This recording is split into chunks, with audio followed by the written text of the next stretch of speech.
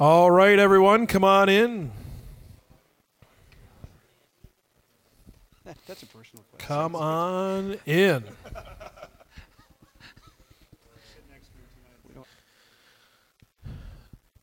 This is now a time in the conference where we get to just sort of chat, pretty impromptu.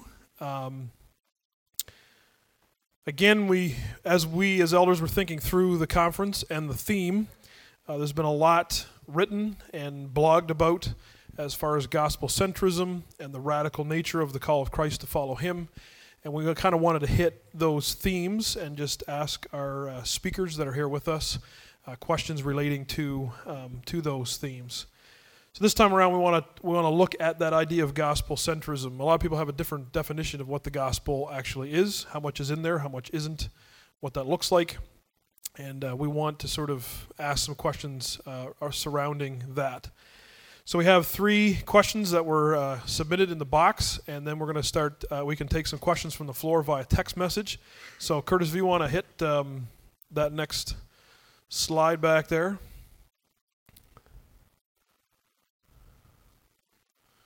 And then once again. And one more time. Nope, too far. All right, stick to the car. Good man. The top cell phone number is mine, so be kind. But if you do have a mobile device and you want to text in a question just as the conversation gets rolling, feel free to do so, and we'll get things started. So Steve, maybe you want to start us off and just kind of get the ball rolling, and then we'll go from there. If you have your conference booklet, you'll notice that the panel discussion says that we're going to talk about the idea of legalism versus license, and the idea of, license and grace, making sense of the new emphasis on gospel centralism. So what I thought we'd do, maybe if you guys could just, what do you think even that means? Get that rolling, and then as a follow-up question to get the ball rolling, with the idea of the new young restless and reformed, the doctrines of grace, this idea of being Christ-centered, gospel-centered that we're seeing in light of a lot of books lately, and a lot of them are in the bookstore that we have.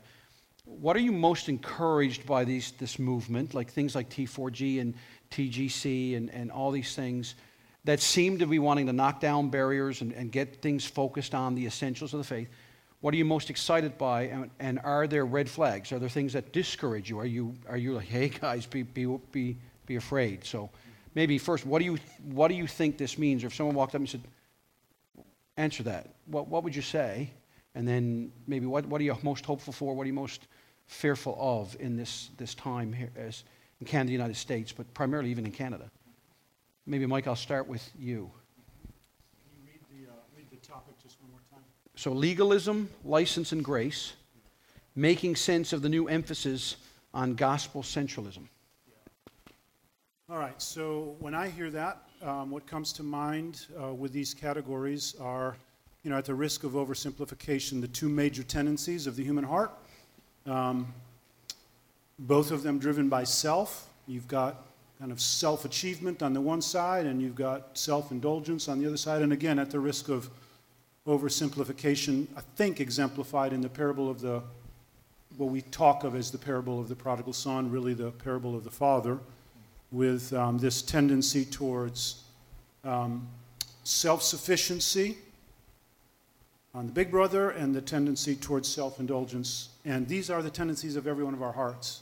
And when I hear gospel centrism, I think about the gospel rightly understood, the gospel rightly operating in the life of the church and in the life of the believer, being the one antidote, if you will, the one solution to both of those problems of the human heart. So I've just always been helped by the image that's so predominant, especially in the Old Testament, throughout the Bible, though, of the path.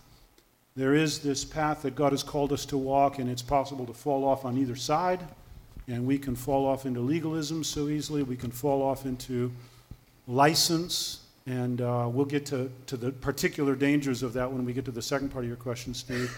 But the thing that rescues us from both of those is Christ and the right understanding of the good news of Jesus. So simple, that's what comes in my mind when I read a phrase like that. Good stuff. Dan? When I think of gospel centrism, I think growing up in the church, I was saved at a young age, like 4 or something like that, from a life of terrible sin of, sliding down banisters and, whatever, not eating my food or whatever.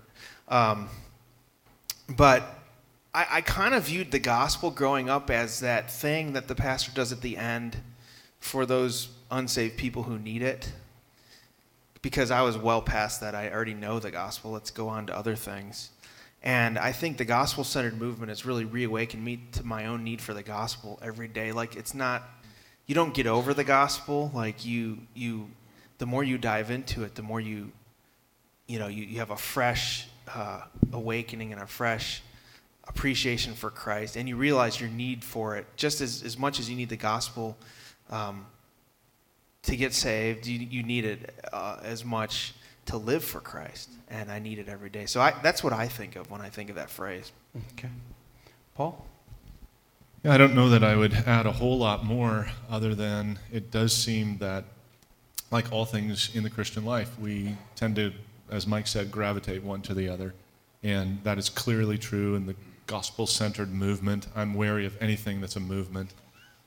They all seem to end up in the same place eventually. So I guess if I would only add a little bit, it would be just how easy it is for phrases to be attached with things that they were never intended to include. And I think maybe that would be caught up in your title. Okay. What encourages you? What are you encouraged by and discouraged by with this, with the state of the church, the gospel, this idea of gospel centrality? Again, these are phrases that and I just wonder sometimes we're tossing these things around. Do we even know what we're talking about? Right. Yeah, let me start with the negative side if I can, so I can end positive. The things that concern me at this point, I would say, Paul just made reference to this a moment ago, it's so easy to use the language and think that we know what we're talking about. And so even in our churches, I'm very wary of even using phrases that I've used for a while, functional centrality of the gospel, and all of a sudden this becomes a password. So our care group leaders now speak about the functional centrality of the gospel, and everyone in the care groups kind of look at it and I'm like, we have no idea what you mean, but we know that's important to believe that, and so we'll nod our heads. And so it just becomes a new jargon, and that can happen. I remember one of the most helpful moments for me, I was just starting to teach on this topic, and bless his heart, a guy came up afterwards after I'm talking about the functional centrality of the gospel and how important it is for church life and pastoral life, and he just came up with this kind of almost sad look on his face and said, "Isn't it Jesus? Isn't it Jesus?" And of course, the answer is yes. And so we have to regularly remind ourselves and the people of the church that the gospel is just the Bible's shorthand way of speaking about the good news about Jesus. Let's not lose sight of that in all of our language. So one of my concerns can be that the language can overtake the reality. A second concern, and Steve, you made mention of this a little bit, was I can be concerned that in our attempt to define, and as soon as we use language, we got to define it, that it can be reductionistic. And all of a sudden, the gospel now, we fight over what's in the gospel. And the tendency is to be reductionistic. The gospel is the good news, all of the good news, and we have to be careful, not just crucifixion, let's add the resurrection, let's make sure we get the resurrection in there, but I would argue you got to go all the way to consummation. The gospel doesn't do us any good if it doesn't achieve its end. So it's all the good news, and so that tendency towards reductionism can be a little. Now those are more objective concerns. I have a more pastoral subjective concern, and it kind of gets at the title here, this whole legalism license thing, because I tell you the movement is just so encouraging, liberating a lot of people from legalism, but there's this other specter of gospel-liberated people enjoying their freedom in Christ, and all of a sudden it becomes, as Paul warns us in Galatians, a cloak for something else. And I can have a little bit of a pastoral subjective concern right now about, is there a little bit of veering in that direction in terms of our practice and our exercise of our freedom? I think we'll get to that more fully. Sure. That was all negative. I'll get back to positive. Okay. I'm only 35, so I don't know if I'm old enough to say like what concerns me and all that. But what I would say is this: I have found the whatever you want to call it, the gospel-centered movement or Young Restless Reformed, very refreshing for me. I went to the Gospel Coalition in 2011. And I was just really encouraged, blown away, really, to see thousands of young people fired up about preaching, about the gospel, about doing serious ministry, and that's what excites me. I think the gospel-centered movement, the Young Restless Reformed, is really helping to call the church back to substantive preaching, expository preaching, gospel-centered ministry, away from legalism. So I think that's such a good thing. I think that the one concern I might have is just that we don't have like sort of a tribalism, like kind of like you're one of the good guys because you're saying the right coded words, or as if I think some of us young guys tend to think that we have finally nailed it in our generation, like we finally got the right balance, without realizing that in 20 years they're going to be saying the same things about us, So I think we have to be careful of some of the hubris that we might have and just be real humble. And also to recognize that God is working in other streams and other movements besides our little tribe. So that's what concerns me. But I'm generally encouraged just by the pulse of the movement and just uniting around orthodoxy and nothing else, uniting around the gospel as being the center. I think that for me it's very, very refreshing. Maybe I'll approach the question kind of pastorally, and I'm thinking of a young woman in my church who grew up in the projects, and her boyfriend murdered her best friend's boyfriend. Suddenly her entire life fell apart. And in desperation, she typed something in Google about God, ended up listening to, I think, a Piper sermon, went from there to an R.C. Sproul sermon, went to there to a Keller sermon, got a hold of MacArthur, listened to Paul Washer and the shocking youth message. And the Lord's radically saved her, and she shows up at our church, and I'm saying, when she says, I'm a new Christian. I said, well, tell me about the gospel. What do you understand? She goes, well, I know about total depravity. I'm totally lost in my sins. Everything I've done, nothing I can do to earn salvation from God. His grace is sufficient for me, and his electing grace set upon me before the foundation of the world. And she's just, this is all she knows. And I'm thinking, wow, that took me till I was like 30. And I went to seminary.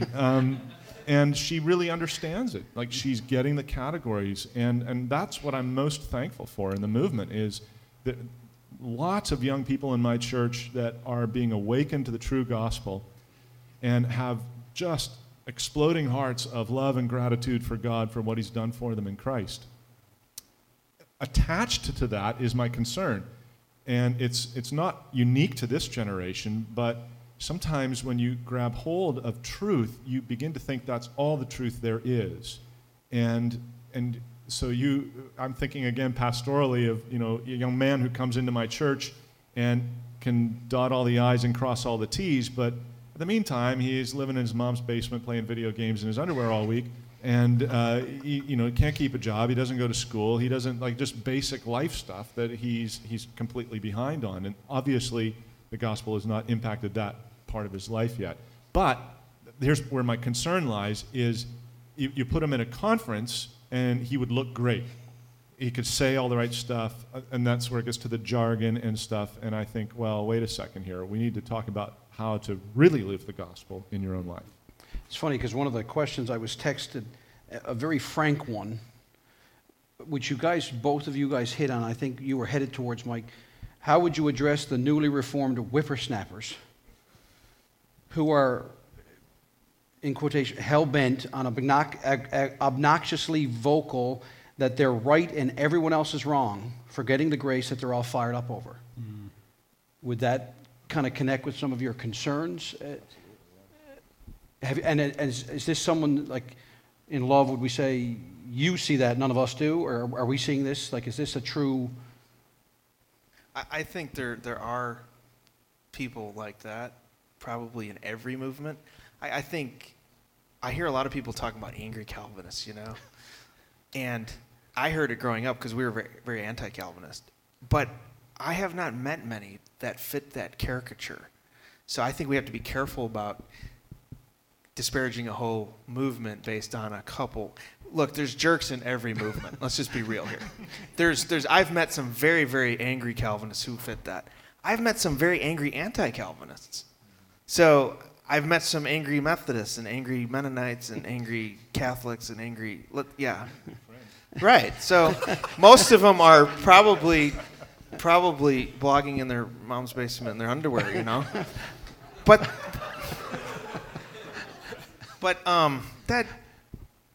most people I meet are not that caricature, and they're good people, and so I don't know.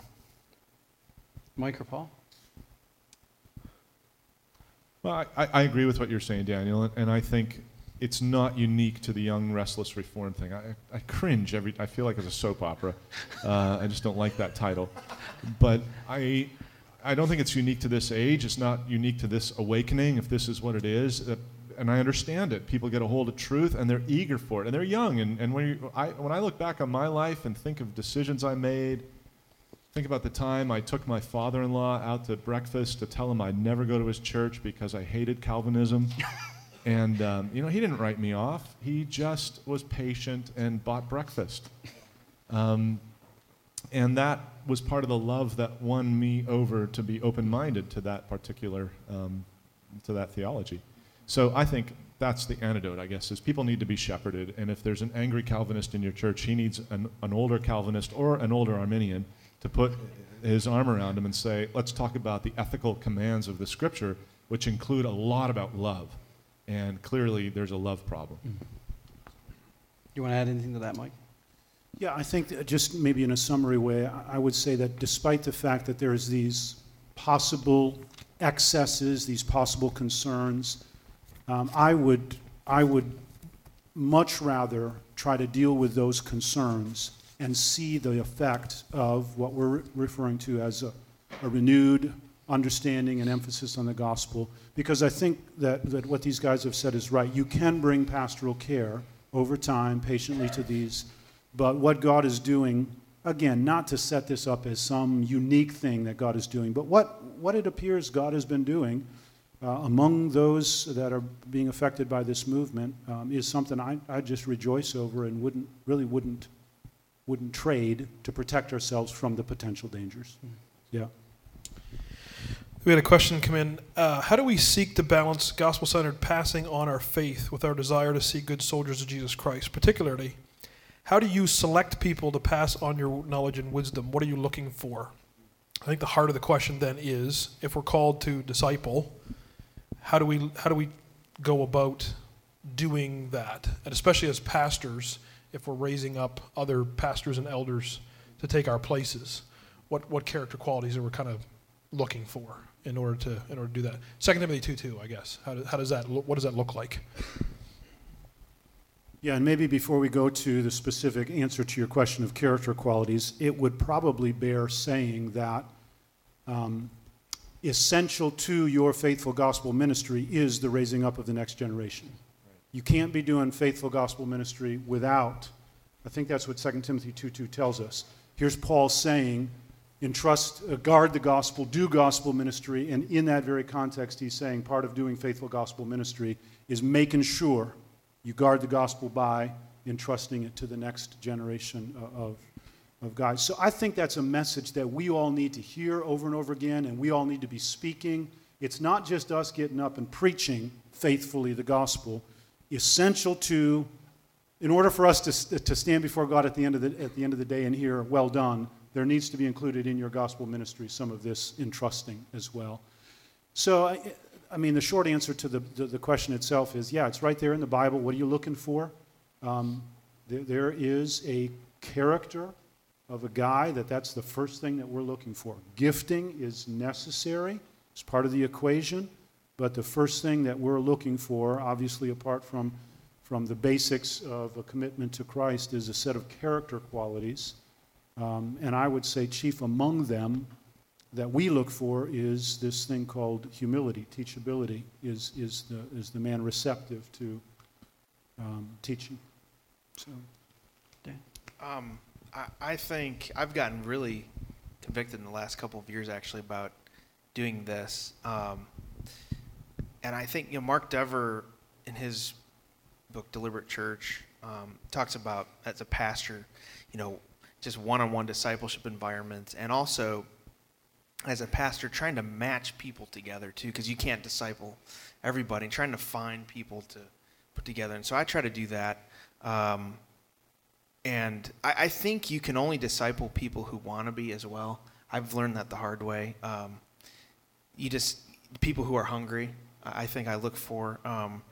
I've got 3 college guys that I'm discipling right now that are really hungry, really excited, and I'm very excited about doing that. But it just takes time, I think, for me, and going out for coffee, phone conversations, and things like that. Even if I'm not training them to be in full-time ministry per se, but just trying to train these men to be good Christian men, whether they're in ministry or whether they're in vocational work and they're going to be elders or deacons or something like that, just to train them that way. So that's kind of worked for me, and I'm still trying to figure out my process a little bit of how to do that. So, Can I caveat, though? I was raised in a world similar to yours, Dan, as we've talked, and a lot of the gospel was presented propositionally to people that needed to get saved and not talked about to anybody else, invitation. But often I would have pastors, if you sense God's calling you to the mission field, if you sense God's call to ministry, you need to come forward and talk to us. And of course, I'm not necessarily saying I'm a fan of that, but I almost feel like we've gone to the other way where nobody talks about it. And you're raising up guys and you never say, so do you think, I see a gifting in you, I see potential. Is there a balance to be struck where we need to start? These missionaries, if you talk to Frank and Martin and others, we've had a missions update at our church here last Sunday, and the mission fields are drying up. There's not people going to the field as much. And is it because as pastors, elders, ministry leaders, we've gone again from one extreme to the other, from what was almost manipulated full-time gospel service to now we just avoid the subject. And we just hope everybody's a good Christian versus really challenging, I really see God's hand on your life. You need to really pray about this. Is God calling you to this?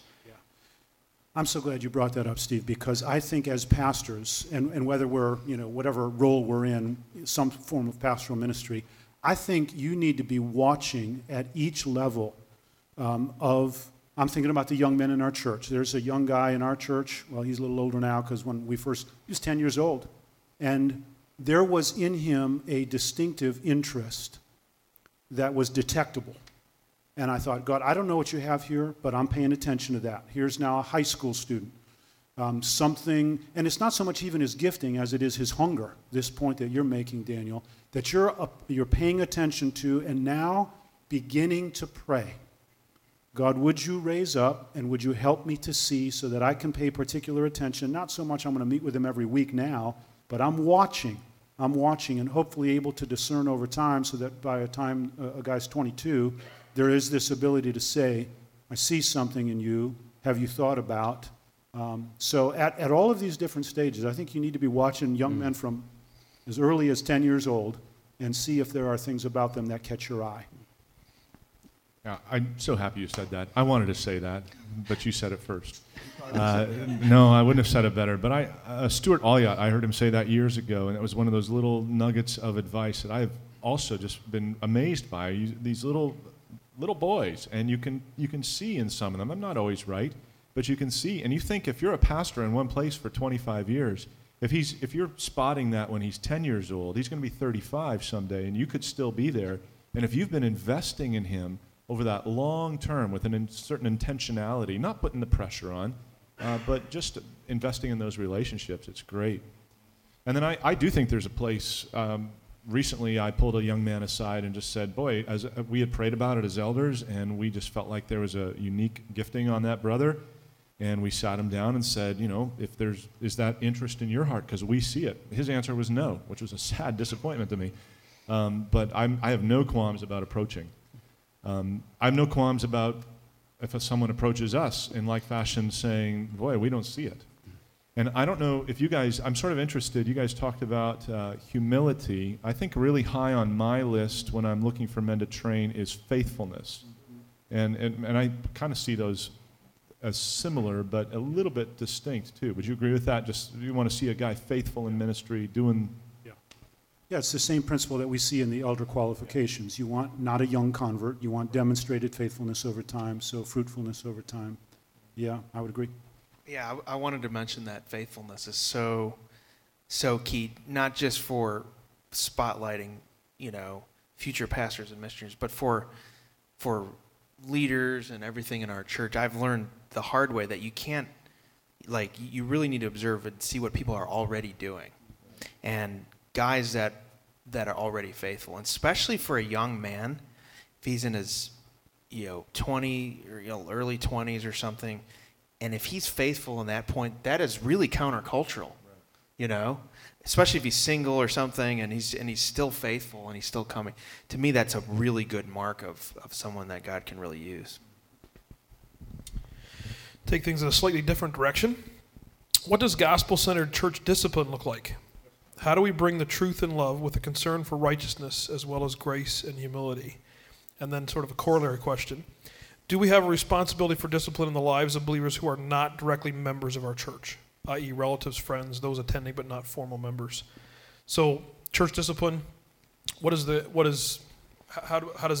look like? Balancing love and righteousness. And then secondarily, what responsibility do we as pastors have to those who are not formally a member of our flock?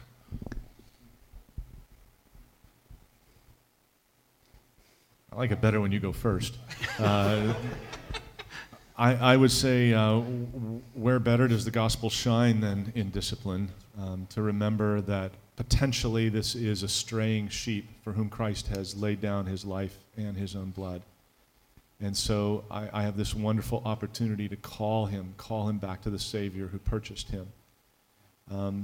And it's also a picture of judgment, right? And the judgment that awaits the one who is going to, in essence, take his sins upon himself. I would understand church discipline in its final form to be the church saying, we no longer believe that you are a Christian.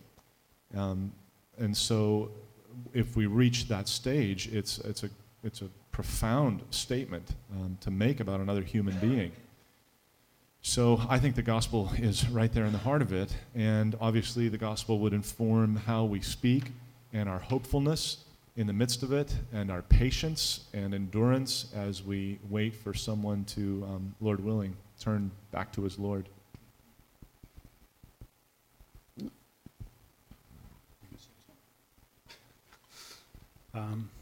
Again, it helps me to think kind of in categories. I think gospel-centered church discipline is going to be gospel-centered in its purpose. It's the purpose of this. It's a rescue operation. It's motivated by love.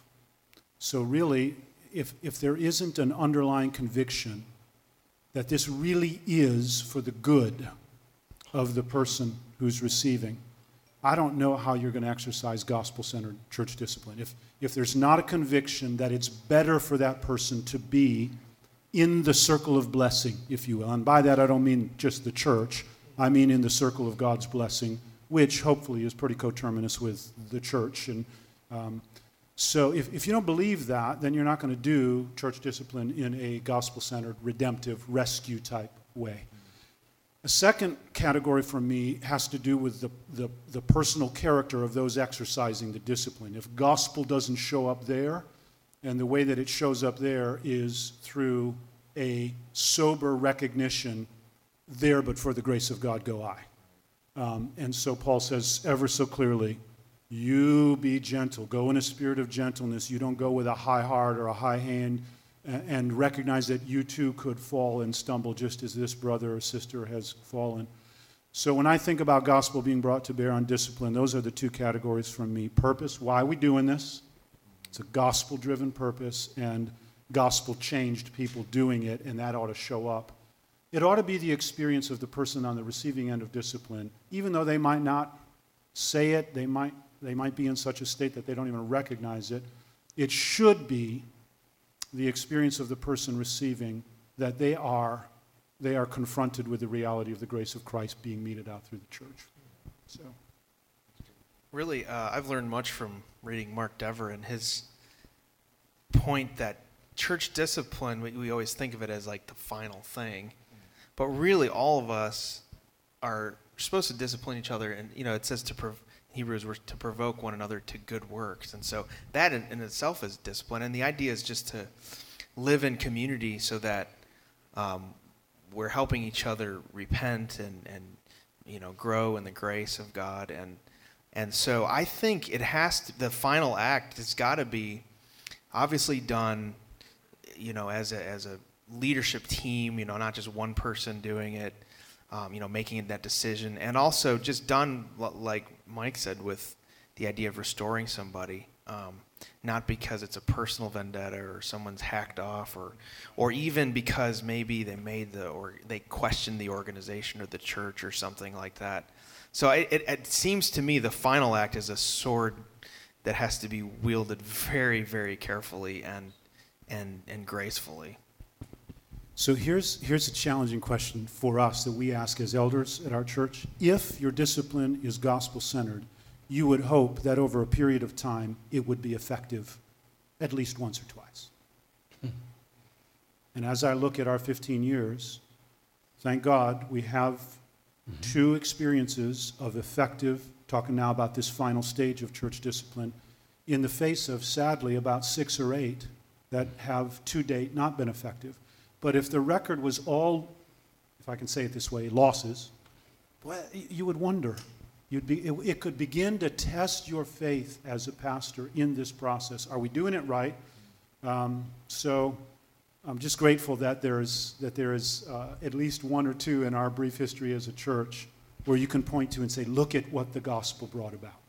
So we've framed almost all these questions in terms of eldership, and we've talked a lot about males, but there's female, males, like the follow-up question or the secondary, where does the scope of this influence end? So, do I have accountability to confront friends, relatives, people that are not directly formal members of our churches? And again, that can take on a whole meaning, but how do we just practically, let's take away the eldership, but how do we practically, as brothers and sisters in Christ, within a church format,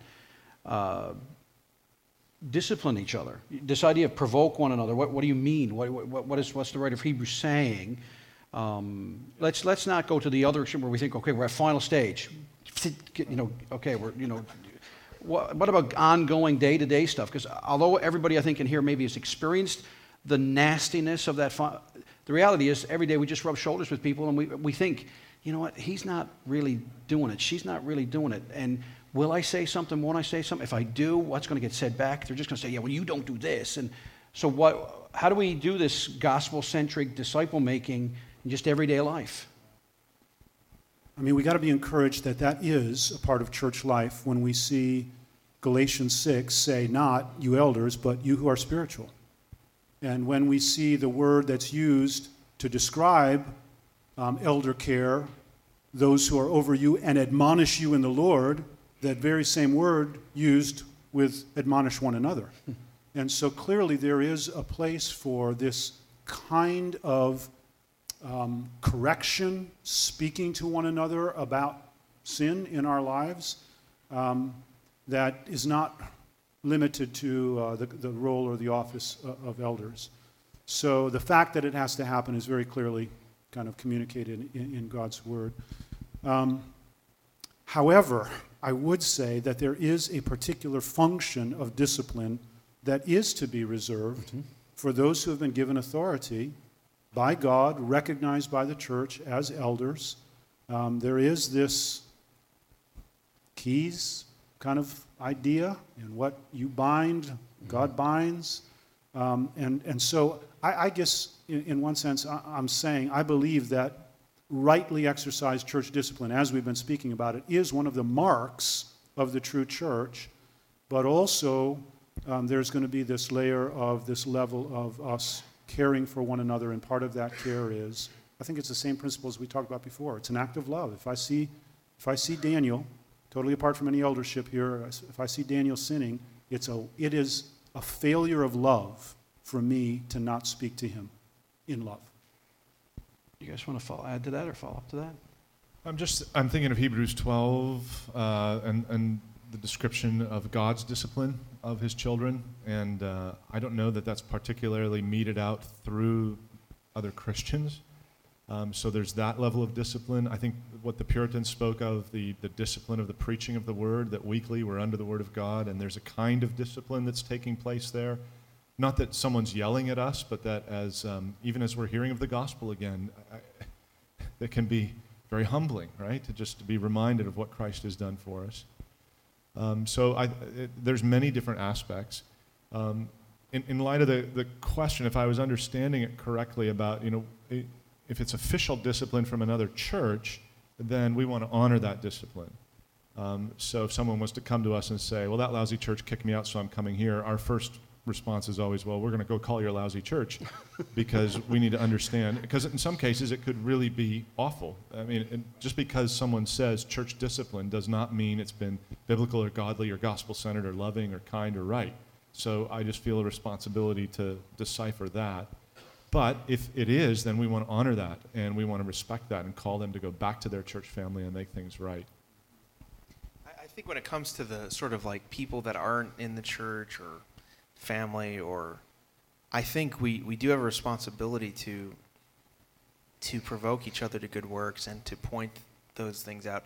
I think we have to take it on a case-by-case basis, in the sense of asking ourselves, am I the person to confront this person? Am I the one most invested in this relationship to where I have the voice that they will listen to? You know what I'm saying? Mm-hmm. To prevent a sort of, Christian, sort of McCarthyism, where you're sort of the self-appointed person. I've been in cultures like that where is very judgmental. So we have to really ask ourselves that,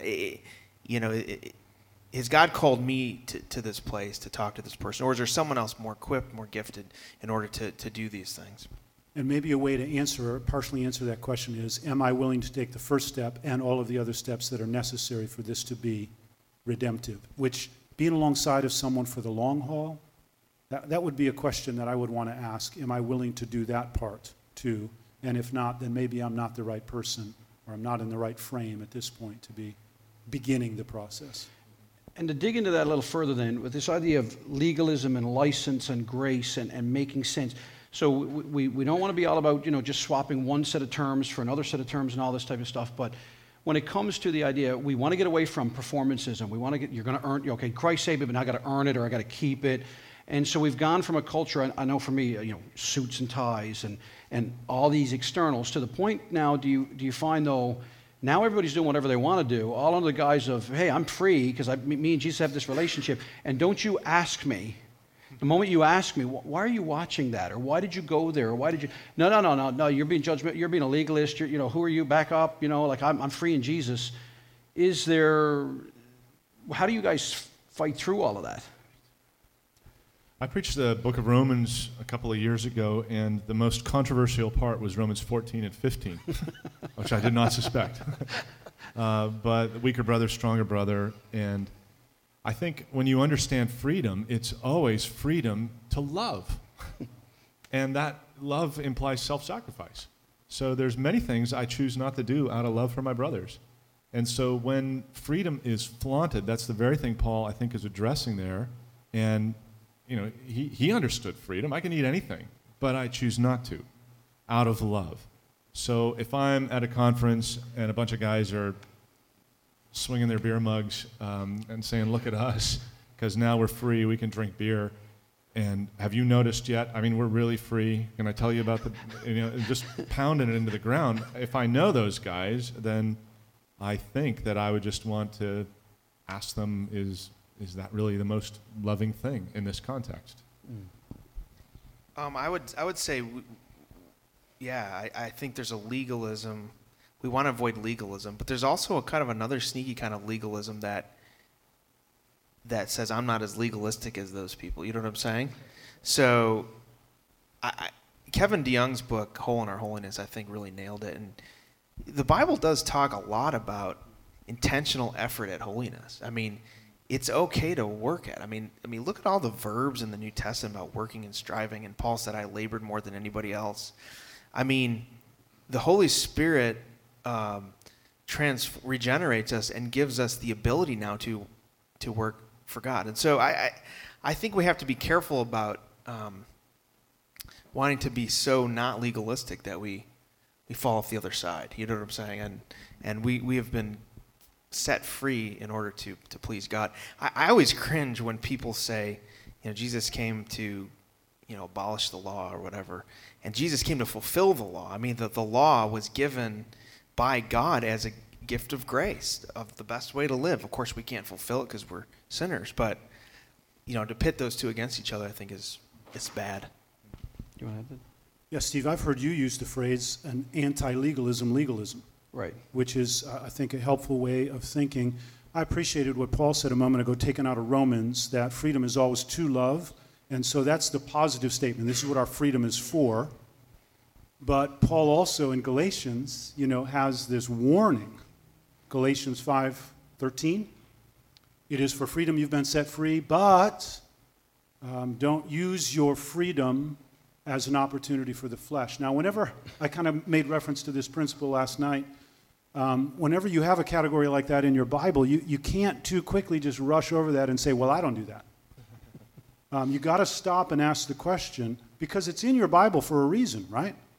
And it's not the way it's said. Here's Paul, the champion of Christian freedom in the book of Galatians, and yet he feels obligated to very quickly say, but don't use your freedom as a license or as an opportunity for the flesh, which I gather to mean that it's not just a possibility, it's a likelihood.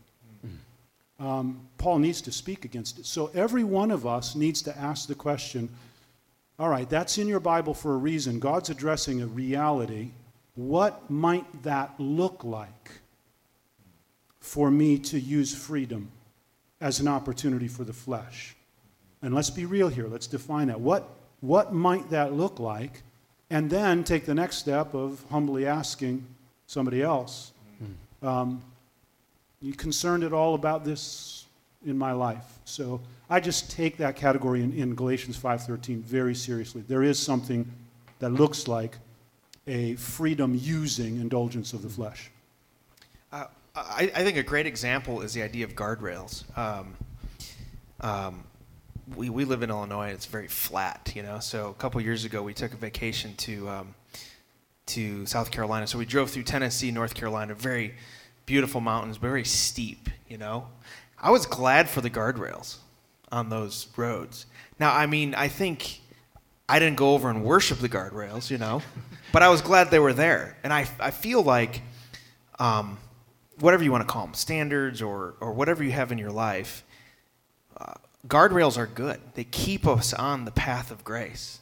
They keep us on the path of intimacy. We don't worship them, but they're good for it. A great example is filters, for your internet. I use Covenant-Eyes. I don't think using Covenant-Eyes makes me righteous, but I use it because I know what kind of person I am and my temptations, and I want to stay on the path of grace. I had a gentleman in my church that struggled with that, and I said, man, you should just get these filters. This will be a great tool for you. And he said, and his wife told me and said, no, that's for people with a problem. And I said, you have a problem. I have a problem. It's called sin. We're susceptible to sin. We need those guardrails. We need those accountability things. That's not legalism. That's just, living with intentional pursuit of holiness. Just to follow up, the question came in, how do you discern the difference between a legalist and someone who is just simply a weaker brother?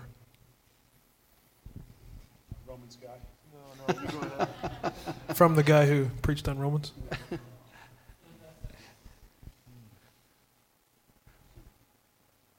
I think it can really depend on the situation. Yeah. I think the exact same situation can flip on its head. So in other words, it really comes down to a question of what are you trusting in for your righteousness and your spiritual maturity, how you respond when those things are questioned, all of those factors. So I can conceive in my own mind a weaker brother being, whatever. We'll use Paul's example of eating meat sacrificed to idols. in some ways I can see that flipping both ways, weaker and stronger, depending on the situation and the context in which that's taking place. I don't mean it flips both ways in Romans, I just mean the exact thing. There's been a lot of conversation lately about millennials leaving the church. Is there different ways that we should disciple various age groups, or is relational teaching and training similar across the board? From the millennial. Actually, I'm still Gen X. Millennial's supposed to be born in 1980, and I was born in 78, so I'm at the tail end of Gen you X. and me both. All right, we're Gen Xers. There has been a lot of conversation about millennials are leaving the church because of, they're not finding Jesus there or something. I think there's a couple things to think about. One, I don't think any age group can be described in a monolithic way that they all think this way. I mean, because as soon as, people say millennials are leaving the church, and then I'm saying I was at the Gospel Coalition and I saw a lot of millennials like buying really thick theology books and talking about preaching and liking the church. So who are we talking about here? So I think some of the statistics are skewed. The second thing is this: I don't like pitting generations against each other in the church. I think the church should be multi-generational. I don't like one generation saying, I'm going to take my ball and run if I don't get what I want here, whether it's boomers or busters or millennials or Gen X or whatever clever name we come up with, generational people. We're all supposed to give toward the body, and we need intergenerational, fellowship, and the church, that's how the church should be, I think. That's just my view. I think sometimes the problem is overstated. I think it's fodder for a lot of blog posts and stuff, but anyways. As pastors, we're called to equip the saints, Ephesians 4, and we see Jesus investing in the few. Should we give equal time to everyone in the church? Can we? That little snicker, I think, puts you first. Okay, that would kill me. Yeah. No, I think a case can be made that the Lord spent time, with large groups, and as his ministry focused to the end, that group seemed to get smaller and smaller. I think what Paul wrote to Timothy, entrust these things to faithful men, prioritizes certain men in the church as part of our ministry, as Mike said earlier. So I don't want to, live in an ivory tower and say I'm only going to spend time with men that are interested in ministry. I want to be fully there, and I really personally have to work at that, being fully there when I'm with people. I'm just talking about my own sins. So I want to be fully there when I'm talking to little Clara, who's 6 years old, and I was there the day she was born, and I want to be fully there when I'm talking to Kathy, who's in her 50s, and I want to be there with those people, and I want to serve them, and I want to minister to them. However, I've got interns around this summer, and I'm spending a lot more time with them because they've expressed interest in the ministry, and I see a window of opportunity. And kind of to go back to your initial question, to me, that's the greatest thing is there's this huge influx now of young men that have a real interest in the gospel. So I want to strike while the iron's hot. Yeah, I would say personally that as much as I believe what I said before about faith necessary to faithful gospel ministry is the entrusting to others, building into a select few, if you will. I also think faithful to or necessary to faithful pastoring, shepherding, is you've got to be among the people. And I don't throw those words away in the New Testament. I think they mean something. I think they're there for a reason. And just pragmatically, I don't think you're going to be a very good preacher if you're not in touch with the lives of the people of your church. And so you don't do it just for that reason, and you don't just pick 6 to have a token group that you're connected with. You gotta operate. This is why I find pastoral ministry just endlessly interesting. You got to exercise judgment. You've got to exercise love. Ultimately, pastoring is an act of love. And if that doesn't register for people, and by that I mean all of the people of the church. Now, you can't be can you spend that much time with everybody in your congregation? No. But if there isn't a real presence among the people of the church, I just begin to question what pastoring, shepherding looks like. That whole image obligates me. You're very good at that. I've been to your church. Sorry to highlight you, but we were walking, our families were walking down a pier somewhere. What was that? Our large dock. And I was really excited to have this time, talking with Mike, and about every third person was either from the church or you knew, and it was a strong encouragement to me to watch you be all there with each one. I was getting kind of frustrated because I felt like they were, impugning on my time, personally, not really. Okay, really, I was, but... But I just think that you're pastoring a large congregation, more than most of us will probably see in Canada, and yet you were modeling for me, and I think for the others, that you have a love for those people. You knew their names, you were involved with them, and that's just so important. It was a deep encouragement to me. I know Mike doesn't give equal time to Bears fans, though, as much as he does to Green Bay Packer fans.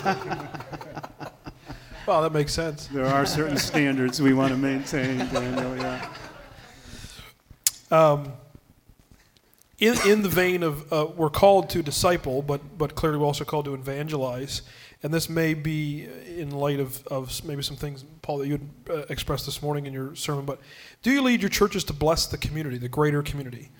If so, what is the primary reason you do, and where do we see this thing modeled or instructed in Scripture? I guess what is our responsibility then as the church to the greater community?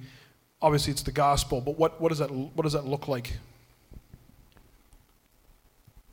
If I could venture into that, it's kind of a controversial topic sometimes.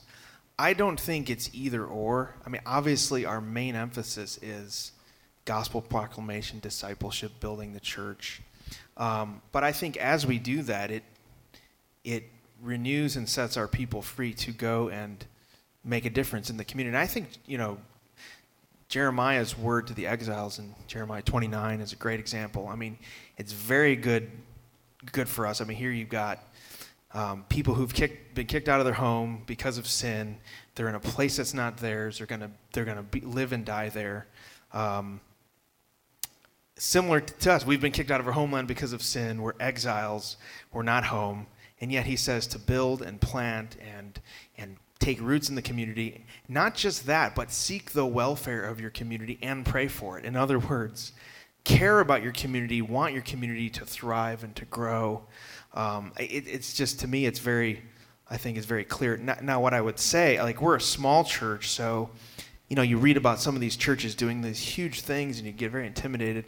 And I just say you just do what you can, and a lot of times, like I found in our church, we have people doing things already. They're volunteering at the Crisis Pregnancy Center. They're volunteering at the homeless shelter. They're working with a group that helps with poverty or education or tutoring. And we just try to highlight that or empower that in any way. Or if we find opportunities where they can serve, we do that. So that's kind of where we come from. This is just going to be an expansion on Paul's application from this morning. But while there's programmatic things to do once in a while, and given your location and sometimes just the resources that God's given you, there's programmatic things to do, whether it's a soup kitchen or whether it's tutoring at a school in the neighborhood. There are those kinds of things that I think the local church can do and do in a way that brings glory to God. But I think prior to that, this is Paul's point this morning, you want to be modeling yourself and also encouraging your people to take up that banner on a personal level. So I love this reference to Jeremiah 29, but what does he say? Plant and build. In other words, enter into the economic and social life of your community, shine like lights in a dark world, work with your hands. I'm thinking now of Paul in Thessalonians, make it your ambition to lead a quiet and peaceful life, working with your hands so that you might have something for yourself and to give others who need it. So there's so many opportunities. You want to make an impact in your community?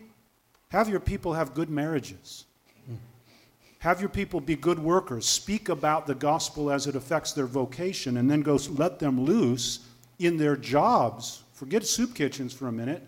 Just go be salt and light in the world and watch the effect on your community. And then if God tells you I'm not trying to be too mystical there, if the opportunity and the resources and the need is there for you to open a soup kitchen, good, go.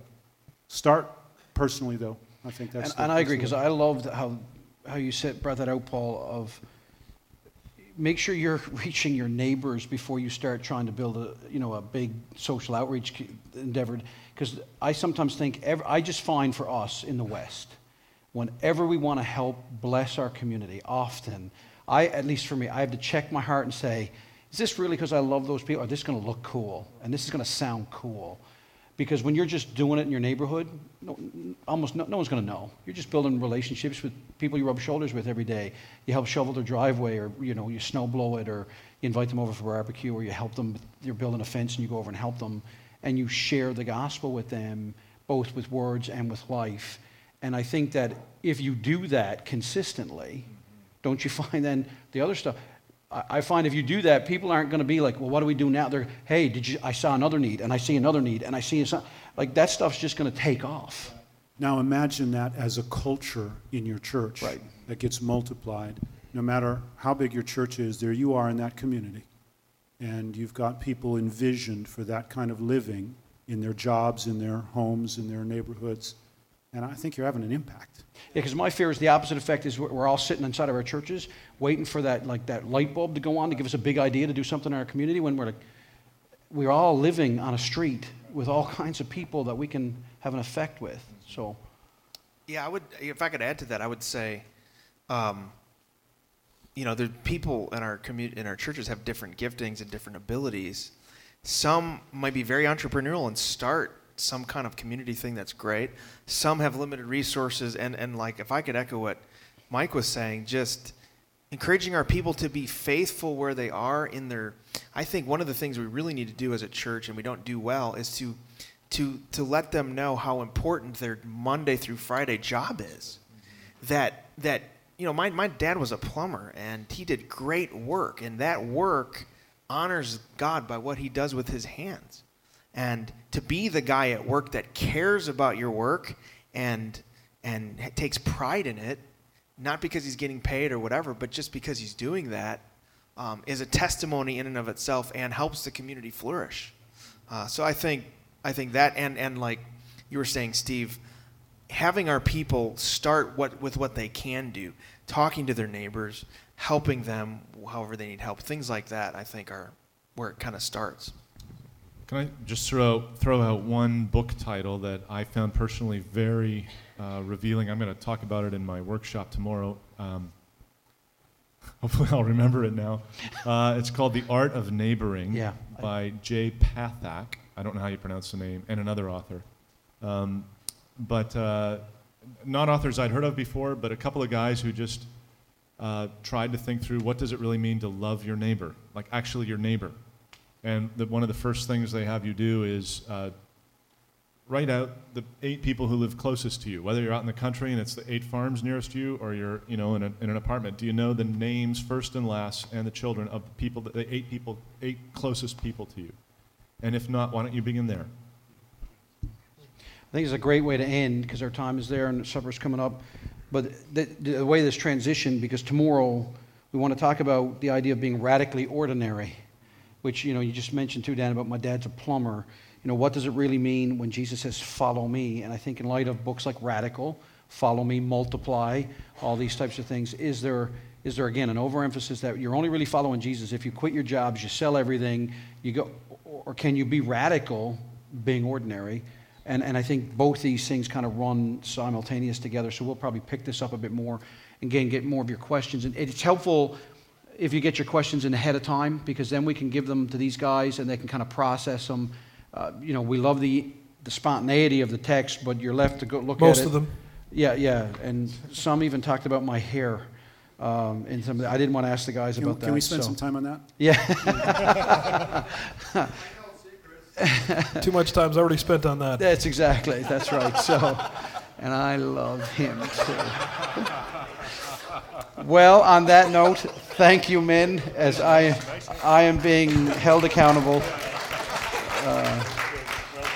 You guys have some free time. Supper, Lord willing, will be served at 5:30. And I believe is a hot turkey dinner with all the trimmings. And then, Mike, it's your job to keep everybody awake after they've had all that turkey. So take some time, have a break, and we'll see you guys downstairs in just a bit.